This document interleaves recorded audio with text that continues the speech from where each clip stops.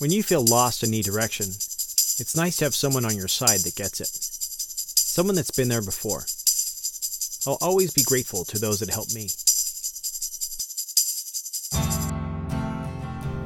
I'm Wes Chyrchel, Web Development Business Coach, and you're listening to my audio blog where I talk about the other side of web development, how to get clients, how to set up your business, how to streamline production, and most importantly, how to get paid.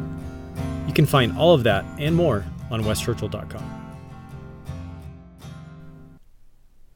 It took years to start liking web development again. After my first HTML class in 1996, I knew this is what I wanted to do. The very next semester in 1997, I got a job building websites for Art Street Interactive in downtown San Diego on 4th and G Street. I worked there for a year, then started doing contract work for On Edge Interactive for a year, and then went to work for a colleague from Art Street Interactive who was starting a new agency called Nuvonics. I worked there for 2 years before the bubble burst and everything went to hell. I just bought a house and got a job at a web development company in Fallbrook. This was a software company, but they did websites too. In the early 2000s, it seemed like everyone was building websites. Within a few months of being hired, they did a massive layoff and got rid of half the company. I was supposed to be let go too, but my boss revealed she was planning on leaving soon, so they should keep me. I'll always be thankful for that. The next few years was a roller coaster ride of stress, emotion, and uncertainty. I buckled down and finished school while working full-time. The company I worked for got out of the web development business to focus on their software product. I was learning more than ever as the company, a certified Microsoft partner, was transitioning from ASP to .NET. Open source was gaining in popularity, but for serious web development, enterprise was driven by Microsoft. Then on September 11th, 2001, the World Trade Center bombing happened and all online commerce seemed to just stop. We limped around for another year or so, building out the new online version of the software product, and then as the economy stalled and started, the company couldn't handle the ebb and flow and laid me off. The timing was terrible because we just found out my wife was pregnant. Believe it or not, I looked at this as an opportunity to get back into web development full-time.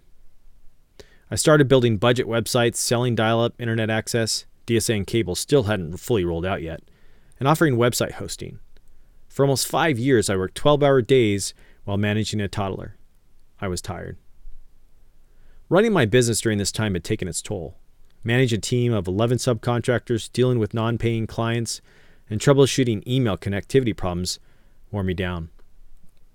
I couldn't believe it, but I started to hate my job. My own business. There just didn't seem to be a way out. This is all I knew. This is all I had done for the last 11 years. I started looking around, and through the grapevine I heard some agencies down in San Diego were hiring. Luckily, I got the job. Over the next few years, working for different agencies, I started to realize I had done it right. I was really proud of what I had done on my own, and some of the processes I invented to run my own business scaled and were quite innovative. When working for yourself, it can be very isolating and lonely. I couldn't complain to my contractors, they just wanted to get paid. I couldn't complain too much to family members because they didn't get it. One day I was complaining to a friend and he said, "I think I have someone you need to talk to." I was introduced to a guy that had been in the business before the CD-ROM days and had already reinvented himself a couple of times. He helped me put things into perspective, taught me CSS, and encouraged me to focus on development. He was a sounding board for new ideas and sanity check for crazy ones. I look back now and am so happy that he was a part of my life during that time. He is undeniably one of my mentors and really got me through some rough times. We don't talk as much anymore, but I still confide in him and run important business decisions by him.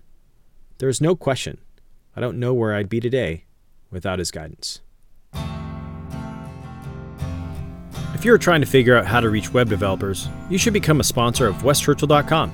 Each week, we're promoting a sponsor in every post and every podcast episode.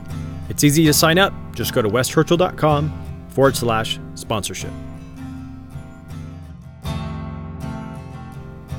Thanks for listening to the weschyrchel.com audio blog.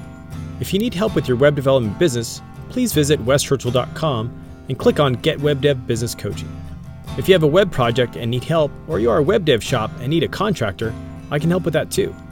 Visit westchurchel.com and click on Find Web Developers. Finally, want to know when the latest audio blog post is available?